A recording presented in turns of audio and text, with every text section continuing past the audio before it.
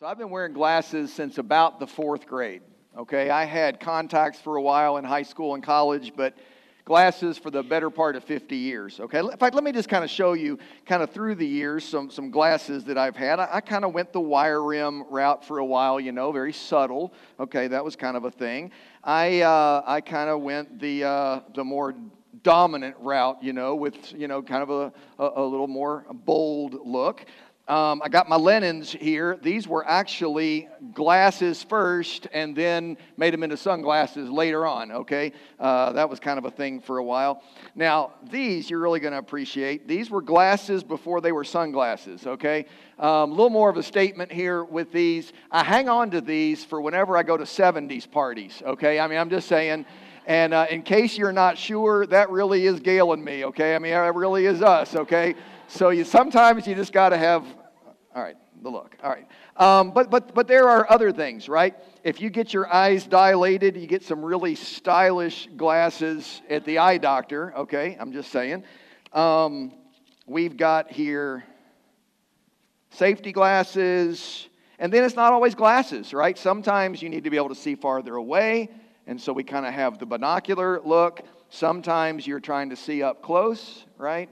And so, you need to be able to really zoom in that way. Sometimes I appreciate this view. This is the only time I will ever have you in the crosshairs, okay, is like that. But I'm saying that comes in handy sometimes. And then for me, I spend a lot of time looking through one of these, a lens for a camera. There's all these different kinds of lenses that we use for lots of different things. Now, the deal is there are some people who wear glasses just as a fashion statement. I mean, it's clear lenses. There's nothing different about it. But I think that's fairly unusual. Most people, especially with glasses, put them on because they need to see in some way differently, right? The primary purpose of glasses is to see the world in a different way. Maybe you need sunglasses because you need to darken the light because it's just too bright for you. Or maybe you need, like me, you need corrective lenses because you need to sharpen things up that you're trying to see. Maybe we need lenses that will bring far things close. Maybe we need lenses that will make little things bigger. But any way you look at it, when you use lenses, the whole point is to change how you see everything else. Right? I don't wear these lenses because I'm looking at the glass in front of my eye. It changes how I see everything else. So I want to ask you a really important question this morning. What is your lens to see the world? I mean, seriously, what is the lens for you that impacts how you see everything else? What kind of glasses do you put on figuratively to understand culture? To evaluate religion, maybe to determine what steps to take in your life, who to trust, how to choose a path for the future. We've said last week that every path is going somewhere, and so we need to choose very carefully. What kind of filter do you use to discern the path that you need to be on? What's your lens to evaluate everything that comes along? Truthfully, for some people, their lens to the world is Fox News or CNN or NPR or BBC, whatever it is. It's the news feed that shapes how they see everything. Maybe for you, it's the talk in the break room at work. And you're just constantly hearing these voices, and it kind of impacts and influences how you look at everything else. Maybe the lens for you is conversations that you have with family and with friends, people that you really trust. Maybe your lens is how you were raised, and it's what your parents believed, and that just kind of took over in your life. Maybe your lens is the sermons you listen to, which would be both gratifying and terrifying if that's the case for me. What is your lens to see the world? We're studying through the book of 2 Timothy this month. We're not verse by verse. We're not covering every single thought. But we're seeing some big picture concepts that the Apostle Paul wrote about. This is Paul's last letter that he wrote in the New Testament before he was executed. At the end of the letter, he encourages his protege, his young son in the faith, Timothy, to come before winter, he says. If Timothy waits until spring, it's going to be too late. And so in this series, we're calling it Come Before Winter. It's about not putting off important things that need to be done. That might be something with your body, physically, some care that it needs. It might be emotionally. It might be relationally, a relationship you need to repair. It might be spiritually. There's an autumn of opportunity before us that could lead to a winter of despair and regret unless we say yes to God, yes to whatever this opportunity is that we need to respond to. Today, what I want to challenge you to think about is the lens that you look through that then impacts how you see everything else. I want to read to you some verses from 2 Timothy chapter 3. There's a lot in this chapter we're not even going to talk about today, but there are some verses that are really, really important. Starting in verse 14, Paul tells Timothy, "As for you, continue in what you have learned and have become convinced of, because you know those from whom you learned it. How from infancy you've known the Holy Scriptures, which are able to make you wise for salvation through faith in Christ Jesus. All Scripture is God-breathed. It's useful for teaching, rebuking, correcting, and training in righteousness, so that the man of God may be thoroughly equipped for every good work." Paul tells Timothy to continue in what he has learned, what he has become convinced of. And he's been taught this since childhood. It's why children's ministry is so important. And he says it's about learning the Holy Scriptures.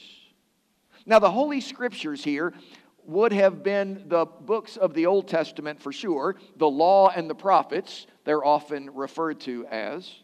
But also by this time that Paul is writing, some of the Gospels about Jesus have been written. Some letters of the New Testament are being passed around. And so those writings were revered as the Word of God as well. In 2 Peter 3:16, Peter refers to Paul's writings as Scripture. So the Holy Scriptures are what we know of today as the Bible. And we've said before that the Bible is not one book, it's a library of 66 books. There are 39 books in the Old Testament, there are 27 books in the New Testament. And these 66 books tell us God's plan for the world, God's work in the world, God's salvation of the world through Christ. For God so loved the world that He gave His only begotten Son. Friends, I would suggest to you that the Bible is the lens through which we see the world. That everything else becomes more clear when we put our Bible glasses on. Now, how does that work? How does the Bible bring clarity to everything else? How is the Bible a lens? Well, I told you I was going to mix my metaphors today, so here we go. I think a lot of people look at faith like one piece of the pie, right? Not a piece of pie, not peach pie, blueberry pie, or apple pie, a piece of the pie, right? It's like if your life and mine was a pie chart. You might have a work piece of the pie. You might have a family piece. You might have a leisure piece. You might have an exercise piece. That's more of a sliver. But all those pieces of pie kind of come together to make up our lives. So the reality is that some people also have a faith piece, one part of the whole. But the thing is, and this is central to what we're talking about today, God does not want to be a piece of the pie. God wants to be the whole pie. See, He wants faith to define everything else. He wants Jesus to be Lord over everything else. He wants the Bible to help us see and understand everything else. I would say that He's the umbrella over everything else, but we don't need any more metaphors. Okay, I'm just saying He's the whole pie. Okay, He is the whole thing. Listen again to verse 14 of our text, chapter 3, 2 Timothy. Continue in what you have learned and have become convinced of, because you know those from whom you have learned it. We know from earlier that's his mom and his grandma. From infancy, You've known the Holy Scriptures, which are able to make you wise for salvation through faith in Christ Jesus. The Bible gives us wisdom to find salvation through faith in Christ. It is our lens through which we see everything else more clearly. I mean, you think about the Bible throughout history. It has been banned and burned. It's been studied and scrutinized. It has been translated and taken around the world.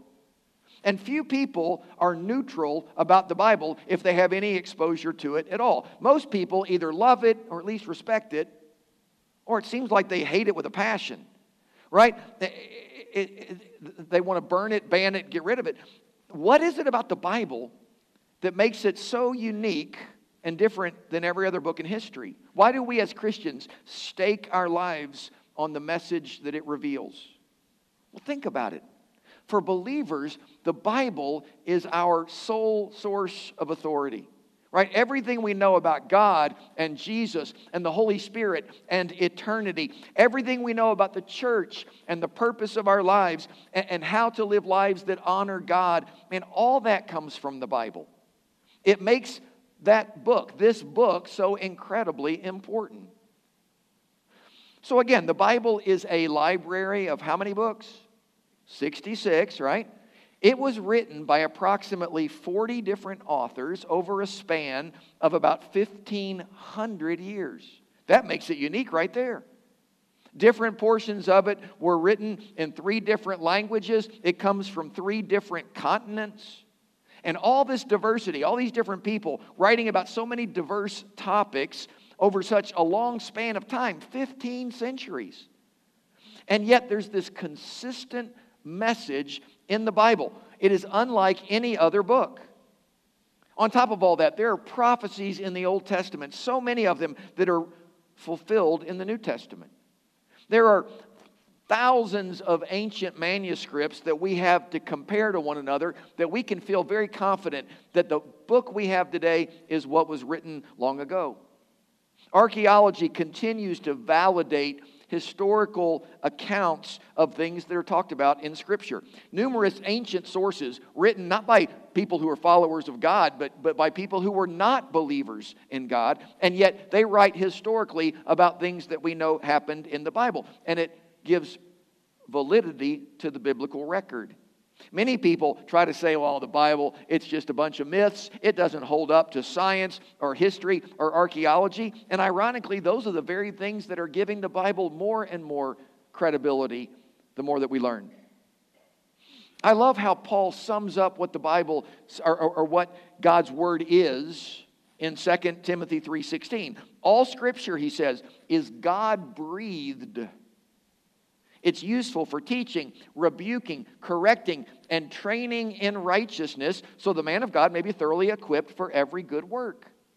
The New Living Translation says it this way: all Scripture is inspired by God.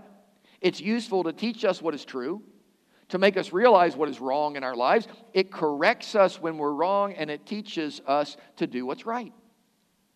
All Scripture is God-breathed. It's inspired by God. I mean, you think about it. We believe, as followers of Jesus, that the Bible is the Word of God. It's written by humans, yes, but it was revealed to them. It was delivered to them. It was protected, and it was guided by the Holy Spirit of God. The Bible's a gift from God, so that we can know Him better, so that we can live better lives, so that we can see everything else more clearly. Now, with Scripture itself, within the Bible, there are 3 more metaphors that I'm going to mix into the potion here that shows us why the Bible is the lens through which we see everything else. For one thing, Scripture says the Bible is a mirror for reflection. It helps us see ourselves as we truly are. Listen to James chapter 1, verse 23. Anyone who listens to the word but does not do what it says is like a man who looks at his face in a mirror, and after looking at himself, he goes away and immediately forgets what he looks like. But the man who looks intently into the perfect law that gives freedom, and he continues to do this, not forgetting what he has heard but doing it, he will be blessed in what he does. James says that God's word is a mirror in our lives. It helps us look at ourselves. It helps us look into ourselves to see what's really there. Then we can address areas that need work. I mean, think of it like this. I'm guessing that everybody who got up this morning and came to church, and that would be pretty much all of you in this room, you did that, right? You looked at a mirror at some point this morning before you left the house, right?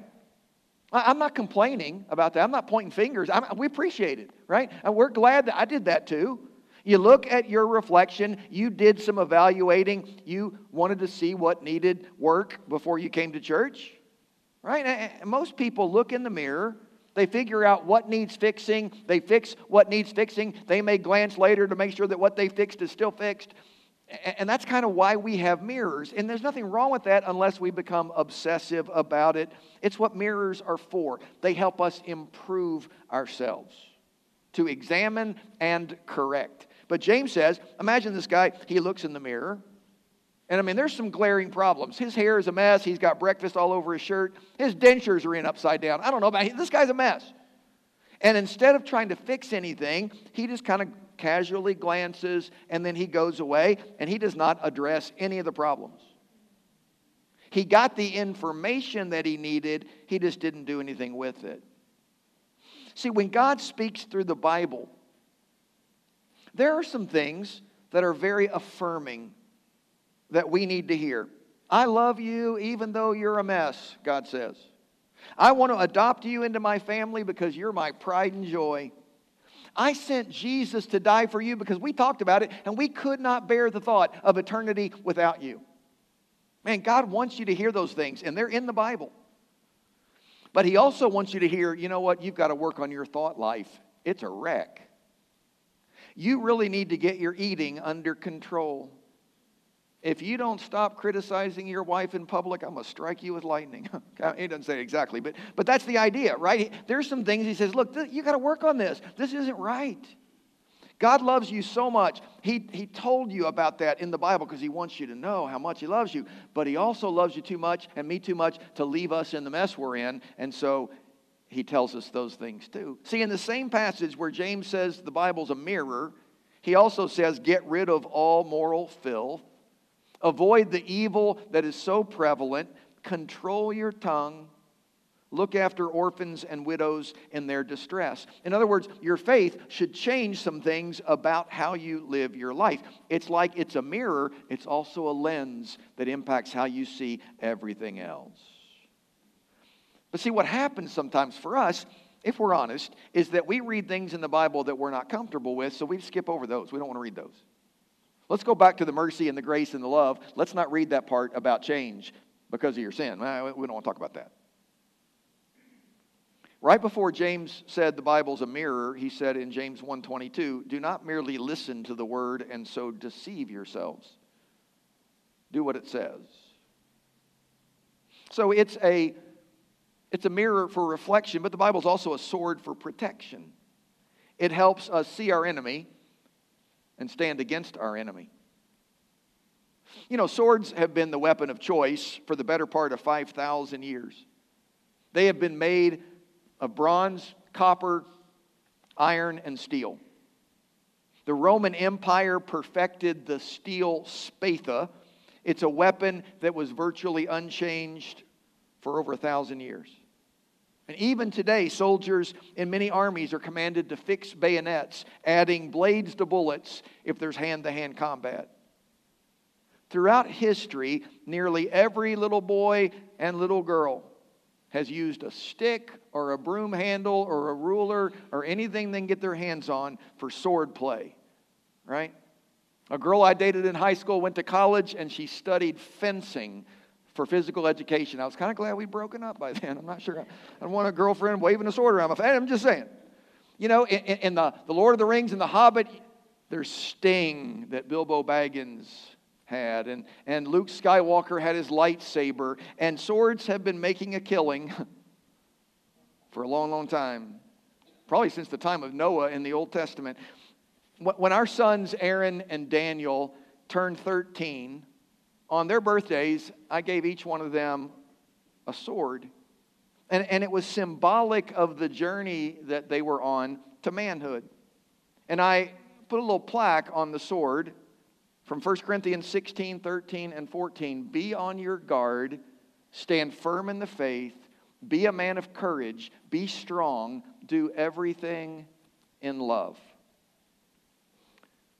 Swords can represent warfare and bloodshed and death, but they also represent authority and strength and character and courage and truth.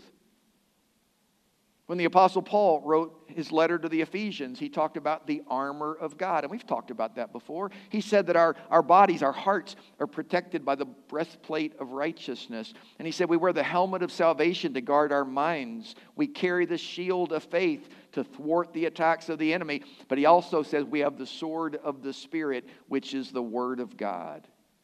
Our weapon against the enemy is the Bible. But friends, let's be honest, you can't use what you don't know. Right? A weapon that sits on the bookshelf or is never opened, you don't know how to use it, it's not going to be very, very effective as a weapon. It just doesn't do much good. But the sword of the Spirit is the Word of God. And that's why we need to take some time to be reading the Word. And we need to be studying the Bible, even memorizing some passages.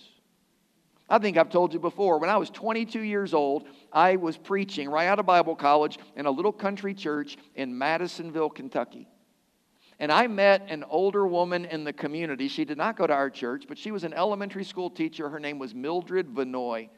Mildred had been teaching school for approximately 100 years. She was legally blind and had been since she was a teenager. She was so sharp in the classroom. I had friends who said, man, I had her in school. You couldn't get away with anything. You'd think the woman's almost blind, but she could hear everything. She was just really sharp. But anyway, when she was in elementary school, she developed this degenerative eye condition, and they told her by the time you're in high school, you're not going to be able to see much of anything at all. I want you to imagine first hearing that as a child, and then I want you to imagine what she did when she found that out. She immediately started memorizing Scripture. She memorized hundreds of verses because she knew she didn't have much time. She invited me to come to her house once a week to lead a little devotion with anybody in her class that wanted to come. These elementary kids would come to her little trailer, and we'd sit around in a circle, and I would share some Scripture with them, and then she would do Bible drills with them, what we used to call sword drills. She would say a Scripture reference, and man, they would race to see who could get to it first, and they'd start reading, and sometimes she'd go, that's not right, and they'd have all try again, and they would find the verse, and it was a game, but she did it all from memory.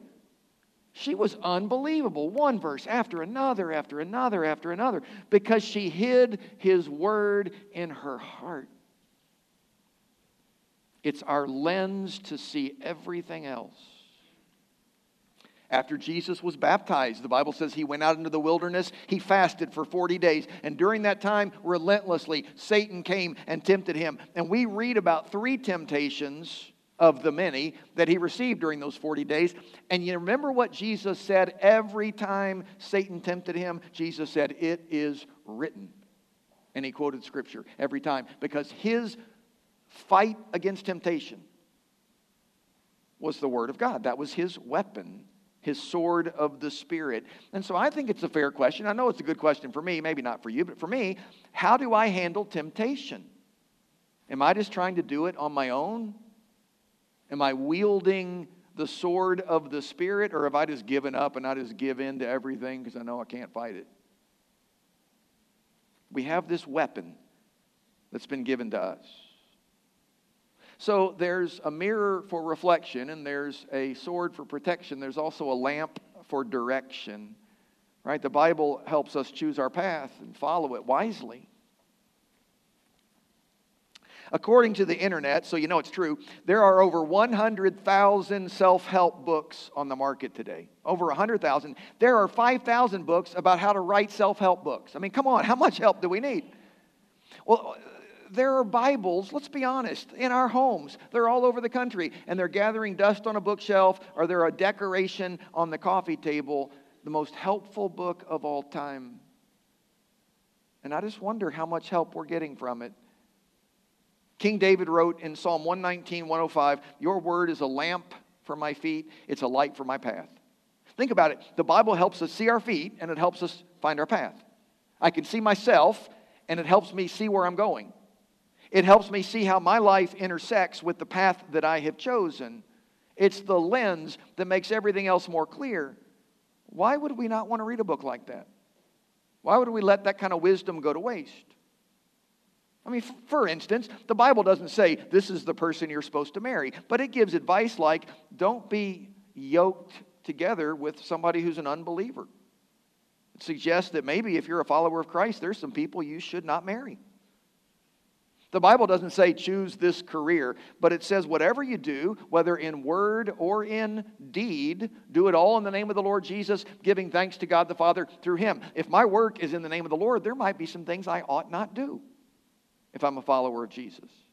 The Bible doesn't say to specifically only watch PG movies or PG-13 movies. It doesn't say this is the music to listen to or these are the books that we read, but it does say whatever is noble, whatever is pure, whatever is true, whatever is admirable, think about those things. And you say, maybe as a follower of Christ, there's some things I ought not read or watch or listen to. The Bible is a lamp that gives direction. And have you thought about this? The brighter the light, the less you need a little light. But when it's dark, even a little light makes a big difference. We have these lamps up here on stage. They're for ambiance. Okay, they're not really helping anybody. I just think they're cool.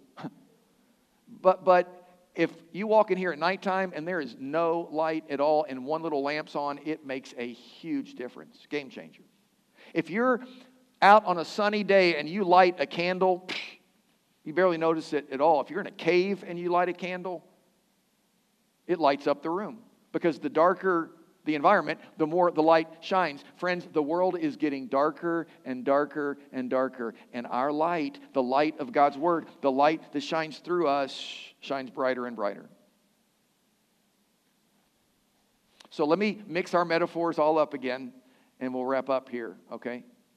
The Bible is a mirror for reflection.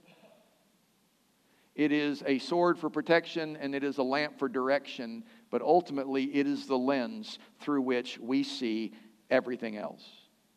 Everything else. How we see ourselves, how we look at our relationships, our suffering, the suffering in the world, our failures, our need for God, all of that we see through the lens of Scripture. Bottom line today is simple. The Bible is our lens that makes everything else clear. The Bible is our lens that makes everything else more clear. It's why in this, is this another metaphor? It's why in this autumn of opportunity, we want to immerse ourselves in God's Word.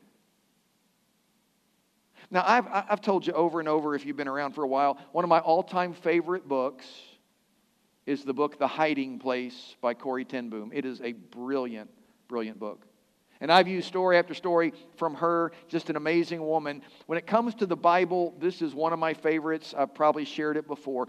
Corrie and her family lived in Holland before World War II. They were Christians, but when the Jews were under attack, they hid Christians in their home. And when the Nazis invaded, they were betrayed, the ten Booms were. They were captured. They were imprisoned and ultimately sent to Ravensbrück concentration camp. Corrie's father died before they ever even got to the camp. Her sister Betsy died there. She eventually was released after years, and she began to write books and travel the world and share her story. And Corrie told how when they first were arrested, they were able to smuggle just a portion of the Bible into that first prison camp in a little sack that she kept tied with a string around her neck under her dress. And they were able to read the Bible together. When they were moved to Ravensbrück, all personal items were confiscated. The women were searched to make sure that nothing personal made it past the gate. She said the pouch around her neck with that portion of Bible in it was so prominent you could have seen it across the market. And yet she and Betsy knew that God's truth was what was keeping them going. It was their only light in the unbelievable darkness of that time. It was their lens to make sense of the world. And so they prayed for a miracle. And she said every woman in line that day as they went into Ravensbrück was searched thoroughly except Corrie. Every one of them. She said her sister Betsy in front of her was touched over all of her body to search her. The woman behind her was searched twice. Not a hand was laid on Corrie. And she walked into that concentration camp with God's word around her neck. She and Betsy shared God's truth with anybody who would listen. She said the lice was so bad in their barracks, the guards didn't want to come in, and it freed them up to talk about Jesus as much as they wanted. She said every night after a day of grueling, back-breaking labor, they would turn to God's word for comfort and for strength. And I just want to read some of her words to you. This is what she said. Life in Ravensbrück took place on two separate levels, mutually impossible. One, the observable external life grew every day more horrible. The other, the life we lived with God, grew daily better. Truth upon truth, glory upon glory. She said, sometimes I would slip the Bible from its little sack with hands that shook. So mysterious had it become to me. It was new. It's like it had just been written. I marveled sometimes that the ink was dry. I had believed the Bible always, but reading it now had nothing to do with belief. It was simply a description of the way things were, of hell and of heaven, of how men act and how God acts. She said from morning until lights out, whenever we were not working, we were not in ranks for roll call, our Bible was the center of an ever-widening circle of help and hope. I love this picture. She said we were like waifs clustered around a blazing fire. That we would gather about it and we would hold out our hearts to its warmth and its light.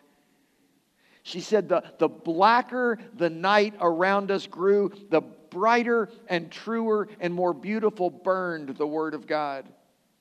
The blacker the night around us grew, the brighter and truer and more beautiful burned the Word of God. It's not just a book.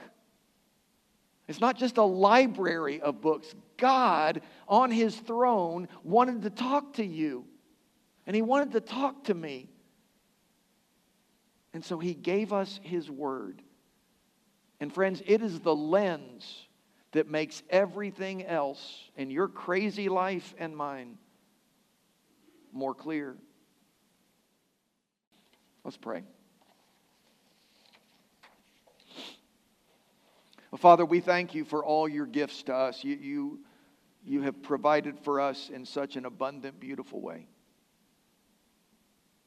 And sometimes, Lord, we get so caught up in the houses and the jobs and the food and the money and just all the things that become part of daily life that we forget one of the most profound gifts of all. That you gave us your word. That we can dig deep and that we can learn about you and we find out your truth and we find hope when life feels hopeless. We find peace when everything's chaos. We find the assurance that because of Jesus, we have eternal life and forgiveness and all that you've promised if we surrender to Him. So God, may we take seriously this word that you've provided. May we seek to honor you in all ways, Lord. We just thank you and love you in Christ's name. Amen.